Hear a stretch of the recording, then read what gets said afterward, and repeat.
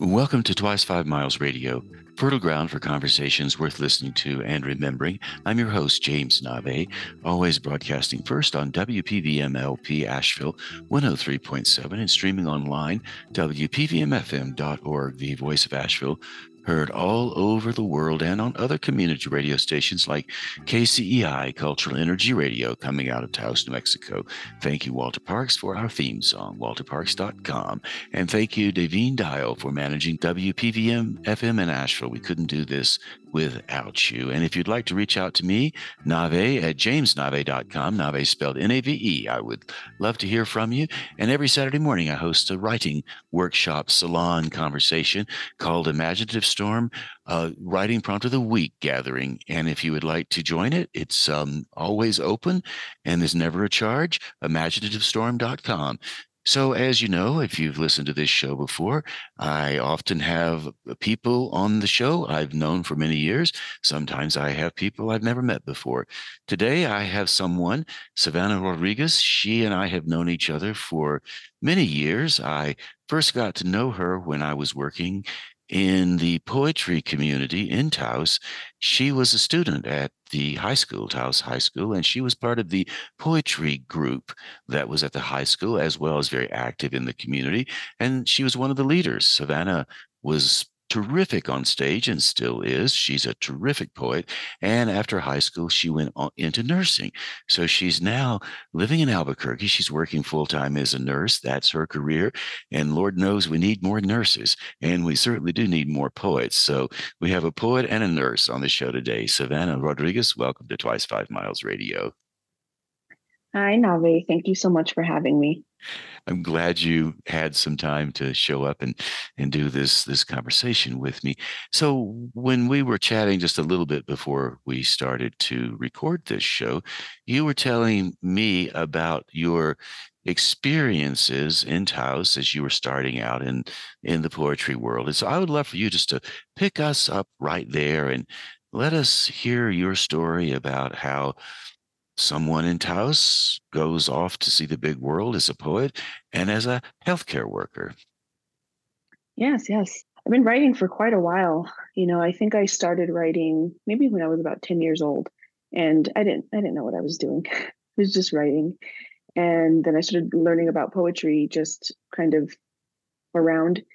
And then in high school, I there was the poetry class, which I thought, oh, let me check that out. That led to poetry team, and it was a beautiful experience. It was one of my favorite times in my life thus far. I worked with Francis Hahn, who was my AP literature teacher and poetry slam coach, and Orion Servio, also my other poetry slam coach, and grew from there. And it turned out it was something I really loved and fell into. And let me back up a little bit. Actually, when I was in the ninth grade, through a mutual friend, I had met Ronald Chavez. He's a writer. He's from Santa Rosa, New Mexico. He took me under his wing and he set up a reading for us at Meta Theater. That was the first time I had ever read and shared my poetry out loud. I was 14 or 15 years old. And I was so nervous, and I had never been in front of people in that way. I played sports, so I was watched in that way. But poetry was different because you're sharing a part of you to a room of strangers. From there, it just kind of grew. High school, we went to some slams before. We participated in the Taos Poetry Festival. We did so much. I feel like we did a lot more. I can't remember. It's been a while now. Nursing school happened after I graduated high school, and there was no time to be creative. It was strictly the sciences and the rules and the books, and for 2 years straight. So I kind of fell away from that. And also I had graduated high school, so I didn't really have that community anymore. During that time, I wrote here and there whenever I could. And then after I was done with nursing school and I became a nurse, then my life was just, how do I be a nurse? How do I be a good nurse? How do I take care of these people? How do I keep them alive? And I didn't know how to be creative anymore. I feel like my brain switched from creative to purely scientific. And then I somehow, I guess, blossomed again and found it. I had been invited to read for events. One of the events, I guess the last event that I read for in Taos was for the Taos Land Trust. And my dear friend, Jim O'Donnell, he was working for them at the time. He had asked if I could write a poem for the matanza that they were going to have there. And that was kind of, I think, my break back into the poetry world. I wrote a piece for the event, and after that, it was, trying again, trying again. I keep running into these writer's blocks, but somehow keep figuring my way out. And now that I'm here in Albuquerque, I had many friends over here that were involved in the poetry community. So it was kind of easy to just slide in somewhere, and it's been going very well over here. Well, I would love for you to read the poem you wrote for Jim if you have it available. And you would like for me to read the Yeah. Matanza piece? Okay. So this is titled Matanza. These are the stories of a woman I once knew. She was made of brick and rolling pins, tough and unrelenting. One time I thought she was soft and I spoke too soon. She chased me across the jardín with her hand ready to meet my backside. My 7-year-old legs could no longer keep up, and, well, she caught me. Most times, though, she would sit in her chair in the living room and do word searches and crossword puzzles. She became puzzled at the fogginess that was slowly invading her brain cells. Most mornings, she tried to maintain focus by sitting me down at the kitchen table, dipped her yellow fine-tooth comb into this giant pot of water, combed my baby hairs back, slick into a bun so tight I could barely see straight. I remember she enjoyed coloring books. I was always impressed by how methodical she was until one day she could no longer color in the lines. Then she forgot how to hold the crayon. The fog was thickening, her voice faded, and her hands contracted. Those were the only memories I have of her before she became a silent soul stuck inside a helpless shell of a woman who once was. She laid in a nursing home for 8 years. Mom and I went and fed her dinner every evening, pureed chicken and nectar thick orange juice. I always wondered what she was thinking or feeling. A blank face, empty eyes, stiff limbs, adult diapers. So I spoke to my mother, my tias and tios, like a young child at bedtime. I dialed their numbers and asked for stories. I wanted more pretty images of her, wanted to know who this woman was. I sat cross-legged in my bed and listened to the storytellers as they told me of the legends of Grandma Rebecca. They told me about the matanza, a family affair, a primal experience that took place so she could feed her children in the winter. Grandpa John raised a pig until he was fat and fluffy, and on the appointed morning, my Tio Tommy carefully and confidently walked over to the pig, and with the blunt end of the axe delivered a hard blow to the pig's forehead. But it wasn't enough. He still wiggled and squealed, so Grandma Rebecca hopped to the barbed wire fence, grabbed the pig by its front legs, knife in hands, and with all the force of her aging body, penetrated into the pig's heart. She took an ear of corn and shoved it into the puncture site to stop the blood from draining until it was time. The family surrounded the pig, laid him on a raised wooden slab, spread potato sacks across its body, poured steaming hot water on top of them, and let him soak. Each of them took up knives and shaved the pig bare. The hombres cut him from head to toe, drained the blood, separated skin from bone. The mujeres cooked and spiced and stirred, boiled blood caldo. From the kitchen, Grandma would yell, "Save me the head!" making sure that nothing was wasted, every organ used, tongue and feet. This death was not in vain. My tia told me that later that day, she opened the oven only to find a head with eyes staring at her. Then she didn't eat meat for a while after that. Mom told me that months later, the children sat at the kitchen table, cracking open piñón to add to the empanadas de lengua that would be served for Christmas. Grandma canned the organs and stored them in the food cellar, filled those turquoise morale cans with manteca for later cooking. For generations, the matanza was survival. For years, she tried to survive on whatever memory she had left. So I say gracias, abuela, for teaching your children this tradition and for sustaining yourself and this family, for as long as you could. Well, Savannah Rodriguez, you have not lost your touch. Thank you very much for that piece. When you read that story, when you wrote it, when you drop into it as a performer, as you just did, what are some of the sensibilities of the New Mexico atmosphere that come into your imagination? What is it about New Mexico and you that you embrace? I really have this burning pride of being a Northern New Mexican woman. And this piece really expressed the importance of tradition and culture, especially in the family, and especially with these families that grew up very, very poor. And one animal had to last the rest of the year because they didn't have the money. It takes me back, it takes me back to when my grandmother was alive, to their house, which now my mom lives in.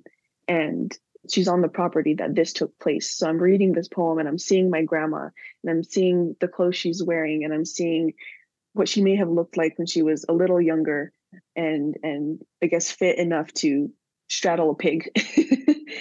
I feel like the stories that were told to me became a memory for me. I wasn't there. I wasn't even born yet. I wasn't even thought of yet, but I could see it. I could feel her. You grew up in Penasco. Can you tell us a bit about what that was like? That's a rural northern New Mexico area. Where is it in relationship to Taos for those people who don't know? A lot of people are listening to this in Taos. Many are listening to it in Asheville. So those in Asheville would know the Asheville region, maybe not the New Mexico region. So what about that little town? Ooh, it is tiny. It is tiny and very unique. It is just hidden. It's only about 25 minutes from Taos. There's like one main road and there's a Family Dollar and like a gas station or two. And a lot of families have been there for generations. There's not too many people that move there. It's an old family town, is what it makes me think of. My mom, she moved back there about 6 years ago. She bought my grandparents' home. And so it's great to go back home into the house I was partially raised in. Do you think that house will stay in your life as you grow older? Yes, yes, that'll be a family home for hopefully generations to come. Well, I imagine that you will be one who contributes to the family that continues to live there. I think you Mhm. have a great relationship and with your work and with your man and all of the rest of it. So I'm curious about the current life you're living in Albuquerque. Tell us about that. Ooh, that was a big transition for a little small town mountain girl. I had traveled to cities before, but never lived in one. And this isn't the biggest city. From small town Penasco to small town Taos to city of Albuquerque. Taos to Albuquerque was definitely a big change. In larger places, you have to search for that sense of community because there's more people. And at first, when we first moved here, I felt a little lonely, and I expected that because I didn't know that many people.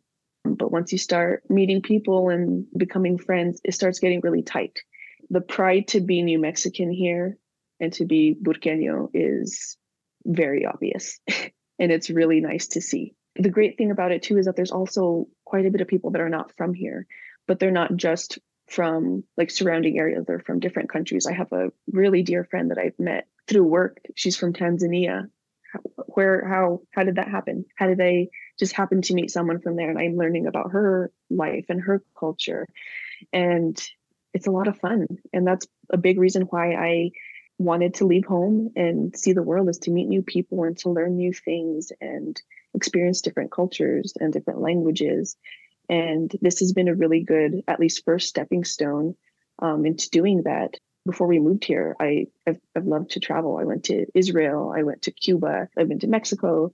Getting to see these different places and meet new people, I love that. That's just a part of who I am, and I had to leave the nest to do it. And my mom has a lot to do with that. When I was younger, She would always tell me, you need to go explore the world, you need to see things. And one thing I remember, small towns, it seems like people tend to stay. It's home, families are there and stuff. But she always told me, you need to get out and you need to see the world. And don't be like your cousins and stay stuck to their mama's chichi. So I didn't. You went to school in Taos, UNM, for your nursing degree, and you Mhm. became an RN, and then you've now gone on to school for your bachelor's degree. What was it like for you to finally get into nursing and then arrive at the pandemic? Because you were one of those nurses we clapped for, and all of the healthcare workers that everybody cheered on during that time. What have you learned? How has it informed your life? What kind of changes have you made in terms of how you see your future and even with your poetry? Nursing has, interestingly enough, fueled my writing, or rather branched it. I think I tended to write a lot more just about like my culture, tradition, where I'm from, who I am, my identity, food. And it ended up becoming an outlet for me to process a sort of therapy, because nursing's much harder than I could have ever imagined. And then the pandemic happened. At that time, again, there was really no time to be creative. And I remember being so scared and so stressed that oh, so stressed and so tired and couldn't really find time to be creative. So it really wasn't until maybe the end of 2021 when I sat down and said, I have to write something. I need to write something down because I can't do anything else. This is too hard. We lost too many people too fast. Then after moving to Albuquerque, this unit that I work in right now, it's a medical cardiac ICU. This hospital is a level 1 trauma center, and some of the sickest people are in this unit. When I started here, it was definitely exactly the type of place I wanted to be in. And again, I did not expect how much it would take a toll on me. So I got to writing again. That's just where it goes. Whatever thing I need to process, writing makes it a lot better. And then I get to turn it into a piece of art. You said you were scared during the pandemic. You chose scared over afraid. Scared seems a little bit more electric. Scared you most during the pandemic? The first thing I remember was being scared because we didn't really understand what this was yet. I'm not a virologist, I'm just a nurse, and they didn't know yet. So they're studying it, and we're just over here doing what we're told still and taking care of people, which is my job, and hoping that we don't get sick and hoping that this person doesn't die from this unknown virus. And we're afraid to come home and bring it to our families and infect them and potentially kill them, or just that spread is just terrifying. We didn't know what to do yet, but we had to go to work because that was our career. That was what we had to do to bring money home. And we just weren't sure if we were safe. There was a lot of uncertainty during that time. Do you have a pandemic story of great success, something that you were able to participate in that had a good outcome? We've heard so many terrible outcomes. Just on the opposite side of that, must be some good ones. Do you have one of those stories? I don't think I've actually written a happy nurse poem. Not yet. There is a lot of death in the line of work I'm in because I do happen to take care of very, very critical patients. And like I said, the unit I live in, a lot of them tend to not make it. There's quite a bit of death on the unit. But once in a while, there is someone you get to help, and there is someone that gets to continue their life and be a mother, a father, brother, sister. They get to continue. Even though it's rare, the reward from that is very powerful. Do you have any poetry that you've written about nursing that we could hear now? Never thought I would share this one, but I'm gonna do it. Bob was blue when he showed up. Purple lips and cold limbs. Bob died this morning, then came back. And we joked about it.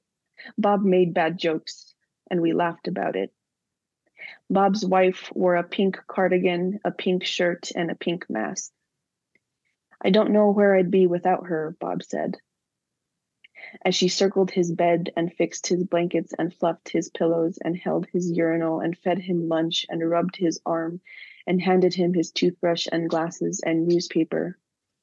Then Bob said he didn't feel good and couldn't breathe and was nauseous and had to sit up. Bob was turning bluer and stopped talking to me and lost his pulse. So we laid him flat and the other nurse started pressing on his chest and I pressed the blue button and people ran in the room and doctors gave us orders and we pushed epi and we pushed epi. They stuck a tube down his throat. Then I climbed onto the bed and I started pressing on his chest and I counted and I counted. Then we checked for a pulse, but Bob didn't have one. So I pressed and I counted and I was tired and sweating, but I couldn't stop Bob. I won't stop Bob. And I looked over and said to the other nurse, I need help. I'm getting tired. I won't stop Bob. I looked at his face, gray and blue, eyes red and dead. Then someone came and started pressing on his chest and I pushed oxygen into his lungs, but Bob wasn't coming back. The priest laid his hands on his head. So after 30 minutes, we stopped. Bob's wife came back in, walked slowly to him with her hand out, reaching, voice breaking, I'll see you soon.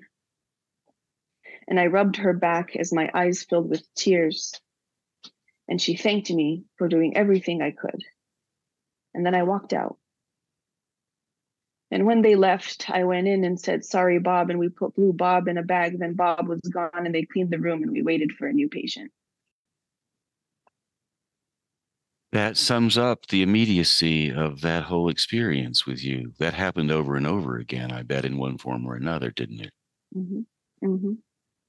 So now that the pandemic, even though it's still here, at least COVID-19 is still here, it may not be as pandemic as it once was. It may be an epidemic now. What's going on with it? What's your report to people listening about how the rhythm of this experience, COVID-19 pandemic, epidemic, still continues to affect your world as a professional? You know, given that this was a thing that made people very sick, COVID affected the entire world and every single system. Obviously, a very heavy weight of that was on healthcare because that's where they went because they were sick. And now it's not the only thing that's around. And even though people are still sick and they're still dying, that's not the main thing that's killing them. So the numbers are lower and they're still out there. We still have COVID patients in the unit, but it is really nice that something changed because we never knew if it was going to change. We didn't know if a vaccine was going to work. And of course, with viruses, what happens? Different strains keep coming up. People aren't dropping like flies the way they were. And that's nice because we at least have a little bit of control over that. The light at the end of the tunnel. Earlier, you said that you now have returned to poetry, or not returned, but you've picked it back up, call it what you like.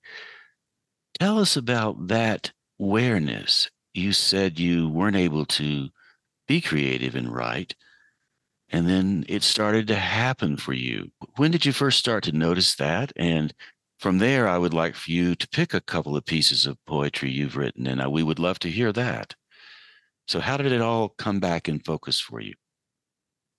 It came back in focus for me more after I moved to Albuquerque because there's more mics, more poetry readings.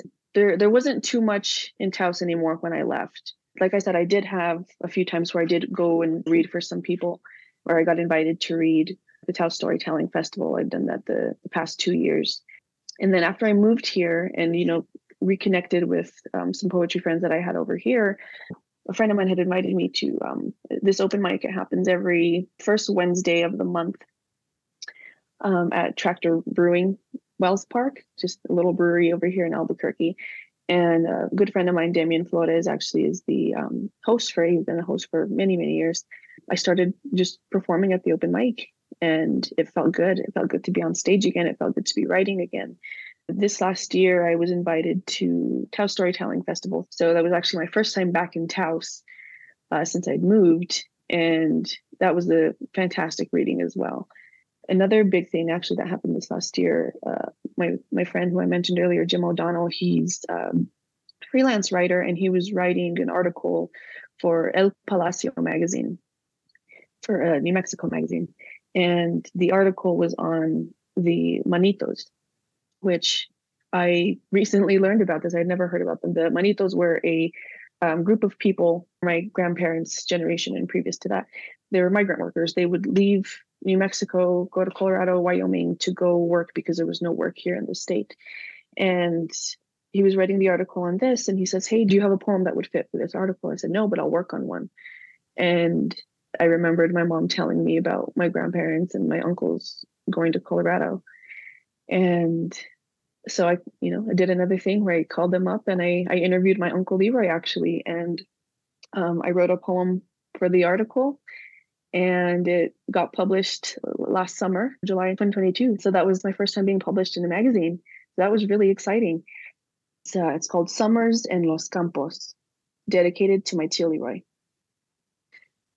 Summer is here, y ya nos vamos a Colorado. Tío Ezequiel, tía Sofia, and the rest of the crew están esperando. I change into my Levi's that I bought with last year's potato harvest money, grab my big hat and long sleeves. Estoy listo. We left home when school was finished, when the air was hot and dry, when there was no work and welfare ran out. So we all hopped into the back of the troca and we were on our way. I was 6 years old the first time I went to the fields. Too little to hold the hoe, so I watched, learned, understood what work was and the value of feria.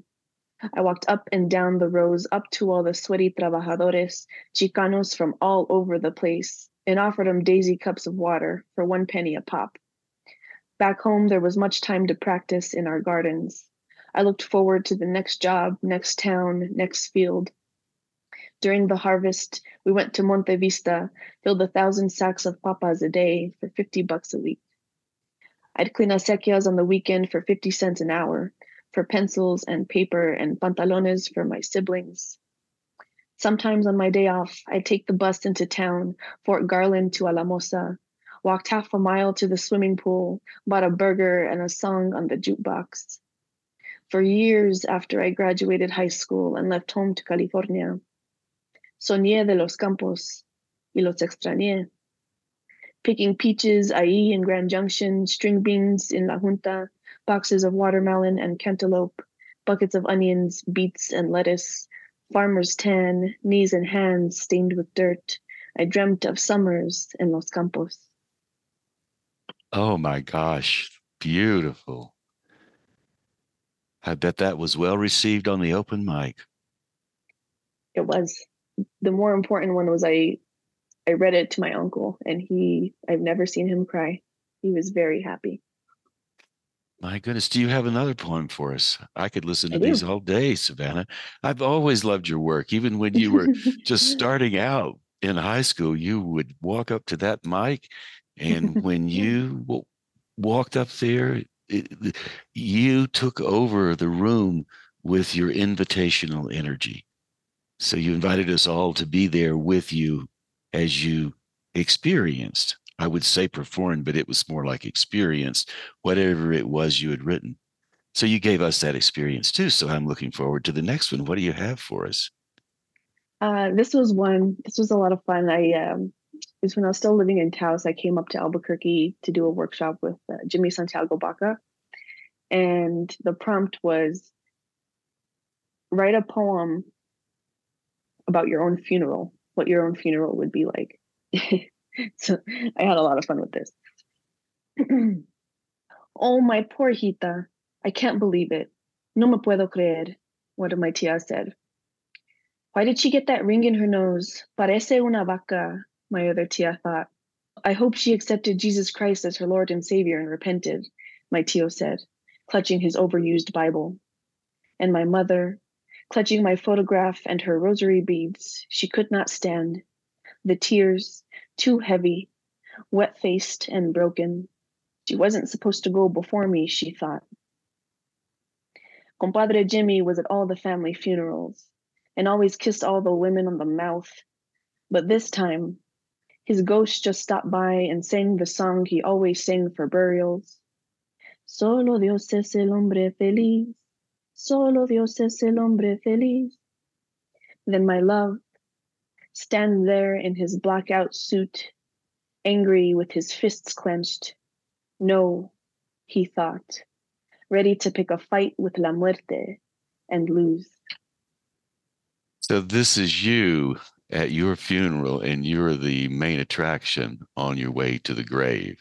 Hmm. So what is happening now as you are starting to integrate your poetry back into your life? Do you think of yourself first as a poet, first as a nurse, or are you just Savannah Rodriguez with all the categories that you are enjoying? I think it's that last one, Nave. I'm constantly in a period of changing and growing and learning about myself and figuring out who I am and who I want to be and my identity. And I'm just living, just trying to figure it all out, man. It's a rough world, and we got to find that little bit of light, and it's hard sometimes, but it's where we're at right now. Just gotta figure it out, and I am figuring it out. What is hard about the world right now and how you are figuring it out with this identity that you have, which to me is a strong identity? It will always increase in strength. What's so Mhm. difficult about it right now, and why is that important for you to note? Or one of the biggest things is that part of my identity is a caretaker, is a nurse, and I've now been doing it for a little bit over 6 years. And I, I joke and I say that like the pandemic seems like it added 10 years onto me, and I'm in a place right now where I'm questioning whether or not that's something I still want to do. The thing is there's not just bedside nursing, so I am currently in the process of trying to branch out and see what else is available, because there's just so many things that nurses can do, and it's not just care for people. I'm excited, and I'm also just curious. I'm tired, I'm a little burnt out from the bedside side of nursing, but I'm curious. That's a big part of who I am, is constantly exploring, and I need to be exploring everything. I like to kind of push the boundaries, see what else is out there. I don't want to just stay where I'm comfortable and safe. I want to go do something that scares me. The first move of that was leaving Taos, just going somewhere else and being in this big scary city. And it's not that big and scary. You just got to do it. Did you go to New York? It seems like I saw some posts Mhm. on Facebook. Tell us about your experience in New York, which is one of the big global cities in the world. There you were, all the way from Penasco, standing in the city. What was that like for you? And who did you go with? And what did you do? And how did you process that city experience? That was a really cool and unique. I've heard that there's no place like New York, and I definitely got that when we went. Myself and my boyfriend Kevin, both of us had always wanted to go check it out. So there was actually a concert, a Bad Bunny concert, um, Puerto Rican reggaetonero. We're like, oh, okay, let's go. He's performing in Brooklyn. Let's just make a trip out of that. So I think we were there for maybe a whole week actually. And we ended up going to a Brooklyn Nets game. And that was my first NBA game. And it was awesome. It was insane. I loved it. It was definitely a big culture shock for me, because there's so many people, but like you don't really talk to them. And it's funny because in Penasco House, everybody knows everybody, and everybody knows everybody's business. And then you come to Albuquerque, and people aren't really saying good morning when you say good morning to them when you pass by in the hall. But okay, I'm not going to take that personally, because it's just a big city and you can't say hi to everyone, I guess. And then, and then New York, it was just like none of that. But it was kind of cool also, because it was just like, ooh, I'm kind of nobody here and I like it. The big thing that kind of tripped me out, that I knew, but I didn't really know until, or understand it until we got there, was transportation. Whoa, that is a different experience. I am used to having my car and going where I want to go when I want to go, and parking, and you can't really do that there. So getting the taxis was funny, but it wasn't like the experience that I thought it would be, like in the movies where you're like, "Hey, taxi!" And you're yelling for the taxi. No, you have an app now, so then the taxi just picks you. It's just like Uber, and and then being on the subway, that was wild too, because my boyfriend and I really enjoy cinema, and so many things take place on a New York subway. I feel like experiences on New York subways are also very unique. And we did spend some time there. And it was funny because the first night we got there, we saw subway station, and we're like, oh, let's just go down and look at it because we'd never seen it. We're about to go down, and this huge rat just runs up the stairs, and we're like, never mind. Let's just continue where we were going because I don't like rats. Neither of us like rats, but it was a beautiful city, and we definitely want to go back. When we do travel nursing, we'll absolutely do a travel contract there. The subways in New York are definitely filled with pods of cultural experiences. I've lived there off and on for many years. I don't now, but I have been in New York a lot. And when you first go on the subway, and I'm happy to see that you notice this, the reputation the subway has, of course, is that everybody just sits there and they're going here to there and it's not much going on. That's not true. You have jokes and people in love and people reading and people talking and gossiping and like little meeting pods all in the subway cars. So I'm glad you noticed that. Did the city inform any of your poetry? I don't think so. I don't think it did. I probably took my journal because I usually take it everywhere in case I get inspired. But I think I was just having too much fun that I didn't really have time to write. And we were just constantly on the go because to get from one place to another, it takes a while. Mm-hmm. I can definitely see down the line how something will come out of an experience in New York because we're definitely going back, and not writing a poem about New York would seem foolish. Well, I would imagine as travel nurses, you can make a contract in New York and they'll give you the housing and the stipends and a lot of the burdens that newcomers would experience when they arrive in the city wouldn't be the problems that you would have. You would drop in and you and Kevin would just do your thing, and it would be really a tremendous experience, I would imagine. Mm-hmm. So we're getting closer to the end or close. So would you have another poem for us to wind this up? Yes, yes, I do. This one was written during a workshop with Levi Romero, who I love, by the way. He's fantastic. This was what, maybe two summers ago, or maybe last summer. People always ask me if I have children. Not yet, I say. My partner and I talk about starting a family. He thinks we will have a daughter first. Lila Milagros, we'll call her. My hips keep getting wider as my body gets closer to motherhood, but my mind isn't quite there yet. I think about legacy and teaching my 5-year-old nurse how to make tortillas. I'll get her a step stool and a little apron and listen to her ask me, Tia Vanna, why do tortillas look like the moon? And we'll dance cumbias with our sticky masa hands and lick the butter off of our fingers once we've eaten them all. I love the way you create such vivid scenes for my imagination and others, I suppose, as well. Do you have another one you can give us? Maybe.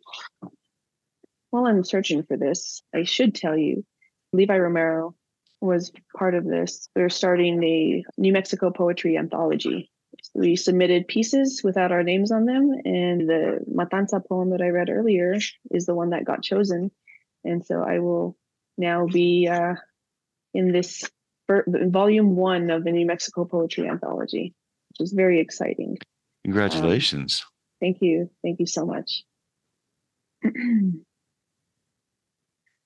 I'm a sucker for Spanish speakers, Spanglish speakers, for tongues that can their R's speakers roll like their rain-stained tractor bodies across fields that plant our survival, buries his shovel deep into the lands of past generations. We come from the same nation, yes. Breath, like God's blowing life into Earth's nostrils. Conception begins. Seed by seed, he'll cradle sweet peas, hum them waterways as they grow up. He is the primary creator of El Tiempo de Cosecha, the time of harvest. The ones from the norte are special. Up from the dust they are built bodies, adobe churches, sacred, sturdy, pebblestone eyes, straw in his veins, crosses across his chest, made from the mother tierra, moist, rolled, and molded by our ancestors, souls, rose-painted retablo wood, cracked but holy and hand-carved by God. They walk the ranchos at dawn, count the cornstalks with their heartbeats. Uno, dos, tres. We'll climb our way through the hills of adolescence. I beg him to speak, sing, lungs filled with alabanzas. He'll call it the sun for me. The power in his voice reaches the rim of the sky. Bent his head back. Sol, sal para que adoremos tu luz. I go wild winds when the Spanish spills from his lips like our mother's tears on our wedding day. Oh, how I long for that wedding day gown made of corn husks he handpicked. One by one, I'll be one hot tamale bathed in the red chili blood of our people. We survived for each other. At supper, he'd bless. Roll his tortilla, roll his eyes back to the aromas of home cooking. Chicharrones, frijoles, maíz y calabacitas. His body would goosebump with every bite. We'll walk the mesa the night of our honeymoon, stand before the heavens, we'll lift the sky, slow dance to the whispers of the cosmos. My corn husks will flow off with the breeze. His mud-made suit would crumble off his shoulders. Our tongues dance quicker than our feet do. They two-step together, braided at the bone, bilingual moans, our hips braided so tightly, softly thrusting all the years of patience into me. Oh, chastity was worth it. Ribs and teeth grind like wheat into flour hard. He flours me, sprouts me deep, nails plowing into sun-dried spines, curling toes, pressing heels into dirt, sewing the names of Joaquin y Milagros in my belly. We roll our children into the new energies that glide across the church pews and ranches, breathing new life, sweet peas and tongues along the edges of this world. Mm, what a wedding night. Bravo. Well done. As we close, and you are now fully out in the world, a professional, giving great service to many, many people, great comfort. There are probably some young people listening to this show thinking, is that road available to me as well? Could I follow in Savannah Rodriguez's footsteps, walk down the same trail? A few bits of wisdom, maybe, for those younger people who are thinking such things? Yeah, I would say definitely if you can, if like the school, like if they're in high school, if their school offers any creative writing or poetry classes, definitely get into that. It is a really tremendous mode of self therapy. And um, also open mics, go to workshops, just put yourself out into the creative world and it will feed you. You don't have to do much except put yourself out there. Am I hearing that piece of advice right? Pretty much. I mean, it's just trying to do it. You know, a lot of people think like, oh, I can't write, I can never read in public. Or I mean, you don't have to read. You can be what we call page poet. It's just putting some words out there. You don't have to be good. It doesn't matter like what is good. It's your words, it's your experience, it's your life. And when I remember when I first started, and some of the stuff I look back at when I was like brand spanking new and like performing poetry, I'm like, I said that in front of people. Like, who let me do that? That's not even proper grammar. So you kind of have the freedom with poetry too, is you can make up your own damn words. I do. And for people who also want to go in a professional direction, like you did, anything to say to people who want to leave and go see the world? I think you should do it. Sometimes very difficult for a lot of people to do it because especially financially, this world is driven by money and it's very, very hard to survive in it. Education is a big one. Definitely education put me in a place where I am now, that I am at least, comfortable, where I have a schedule that allows me to also do things that I like to do, like travel and write. Definitely getting an education early makes it easier. Starting early really helps. It's honestly really like drive and willpower if you can. And if you have the opportunity to leave and check other things out, to go on a trip, even if it's just for a little bit, like go see the world, because I think it's just really important to just take those opportunities. If you get the chance, go see what else is out there, because you have no idea what you might like. If education's your thing, get educated. If not, do your thing. Do what makes you happy. Make it work. Well, Savannah Rodriguez, thank you for taking the time to tell us all these great stories. Read your poetry, give us a bit of a sense of the pandemic experience from the trenches, from the hospital rooms. And thanks for the inspiration. I appreciate it so much. And I'm glad you're out there still writing poetry. And I have a feeling that's something you'll do for quite a while. Yes, absolutely. Thank you so much for having me, Navé. I missed your face. It's so good to see you and hear your voice again. It's been a while since we've seen each other in person, but this is fantastic. I hope you're doing so well. Yeah, I am. And thanks for that. And again, thanks so much for coming on to the show. Of course, thank you for having me. And there you go, my friends. My conversation with Savannah Rodriguez. I hope you enjoyed it. One of the things I hope you glean from this conversation, which I started to realize a bit more as Savannah and I were talking, the importance of having people around you when you do your work, when you do your life, the importance of community.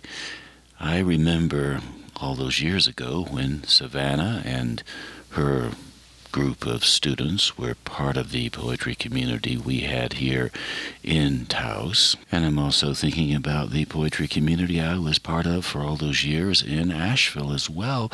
And then, of course, when I was in New York, there was a thriving poetry community there. And since New York is such a big place, there were plenty of venues. The New Eurekan Poets Cafe, for example, the Bowery Poetry Club, and Louder Arts, which was a group that gathered at a place called Bar 13 every Monday night, just off of Union Square. In fact, really, almost wherever you go, you'll find small and large groups of people gathering to focus on whatever their interests are. Bird watchers gather, people who fix cars gather or collect cars, people who enjoy knitting will gather together. The musicians, of course, circle up and play their music, and on it goes. Poetry communities are the same. So Taos, Asheville, and New York, they had very different vibes, as you would expect, coming from three different regions. And yet what they had in common, and what most communities have in common, the communities who gather around a primary interest, you find people who are willing to show up on a regular basis. You find some kind of venue, a house, a brew pub, maybe a coffee shop. You find the willingness of a core group of people to gather around the person who is willing to say, I'll host it at my house, or willing to say, let's do something on Friday at 7 p.m. and let's pick this coffee shop. It only takes one or two people to call the meeting, to gather the group together. I'm thinking in Taos of Peter Rabbit and Annie McNaughton. They had the Taos Poetry Circus, which went on for 20 years. And even to this day, much of the poetry and writing that goes on in Taos can be traced back to that early work they did. There are plenty of groups here in Taos who focus on writing, and it's a very worthwhile thing. Savannah obviously is still involved in all of that. And then in Asheville, in the early 90s, Laura Hope Gill and Alan Wolfe were two of the people who declared venues. Laura Hope Gill declared a venue at Malaprot's bookstore, which is still thriving in Asheville. At the time, it was much smaller. There was a little cafe in the basement of where Malaprot's is located, and Laura Hope Gill led an open mic there. And then Alan Wolfe was the person who decided to host the Poetry Slam in Asheville.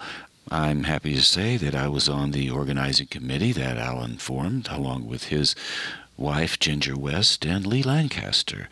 And the Poetry Slam started in the early 90s, and much of what we did back then continues on to this day. Now, obviously, New York City has been a vital literary center for many years, and it has many, many, many different communities throughout the 5 boroughs. The groups I enjoyed being a part of. Lynn Prokop was one of the leaders. She founded the Louder Arts venue. Bob Holman was part of the Bowery Poetry Club. He started that.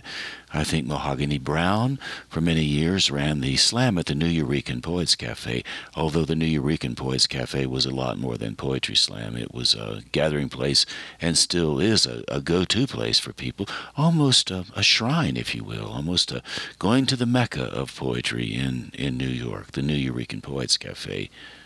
So again, going back to the original people who do these things, it takes very little effort to actually put something together.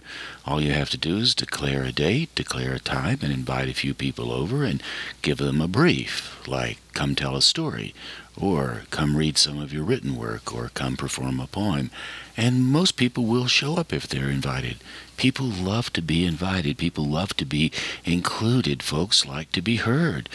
So these venues are perfect places for folks to accomplish all of those things. Get invited, be heard, become part of the community, get to know people, build out, build friendships, build creative collaborations, and on and on and on it goes.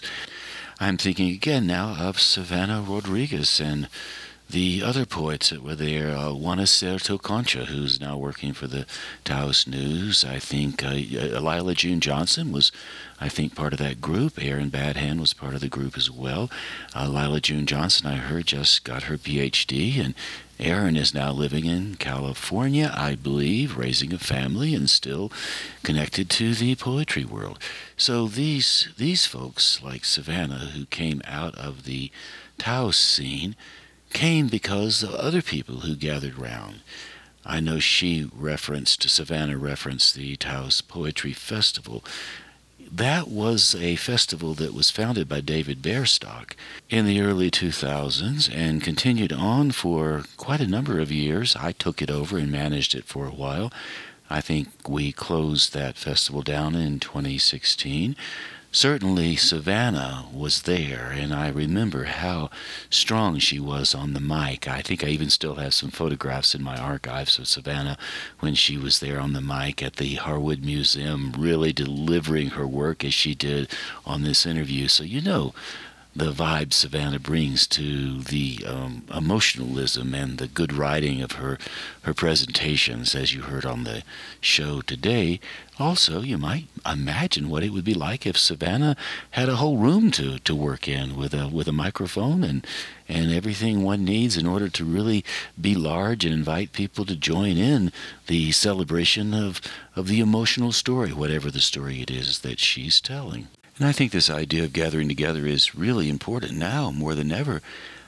I certainly have no problem with all the technology, the digital space, the new things that are appearing, the change agents, the revolutionary things.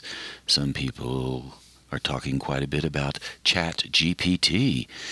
It's a way of generating text without writing it. Oh, and it scares some people. Other people are drawn to it.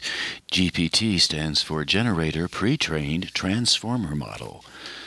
No matter how deep we go into artificial intelligence or virtual reality, there's still no substitute for the warmth of a fire, the smell of a fire, the gathering of folks around the soup bowl, ladling it out, having a meal together, a candle in the middle of the table, if you know what I mean.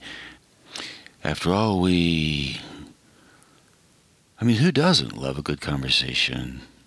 Some intellectual stimulation, some friendly bantering, some poetry vibe. And on that note, I'll give you a little poem I wrote.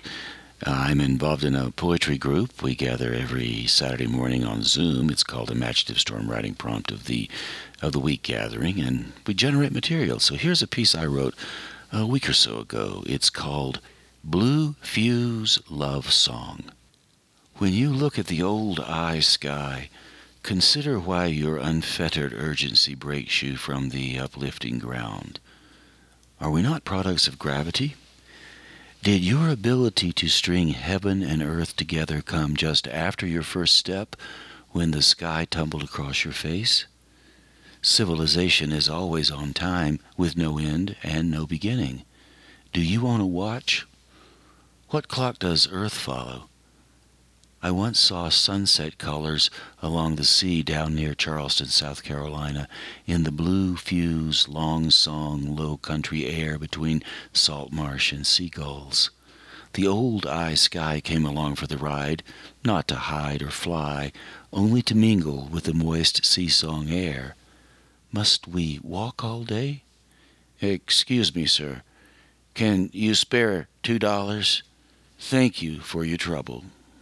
The poem I just read would not have existed if it hadn't been for the gathering we have every Saturday morning, the Imaginative Storm Writing Prompt of the Week gathering. No matter how you gather, where you come from, or where you're going to, when you stop along the way and you commune with friends, something interesting will always come out of it.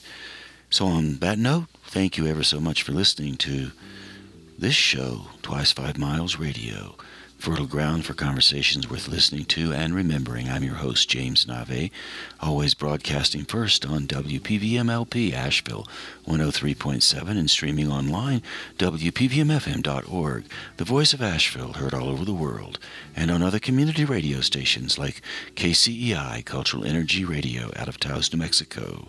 Thank you, Walter Parks, for our theme song, walterparks.com. Thank you, Devine Dial, for managing WPVM-FM, and thank you, Robin Collier, for doing the same in Taos, KCEI, Cultural Energy Radio. Couldn't do any of this without any of you gathered around, just like the community I was talking about a few minutes ago. And if you'd like to reach out to me, Navé at jamesnavé.com. Navé is spelled N-A-V-E. I would love to hear from you.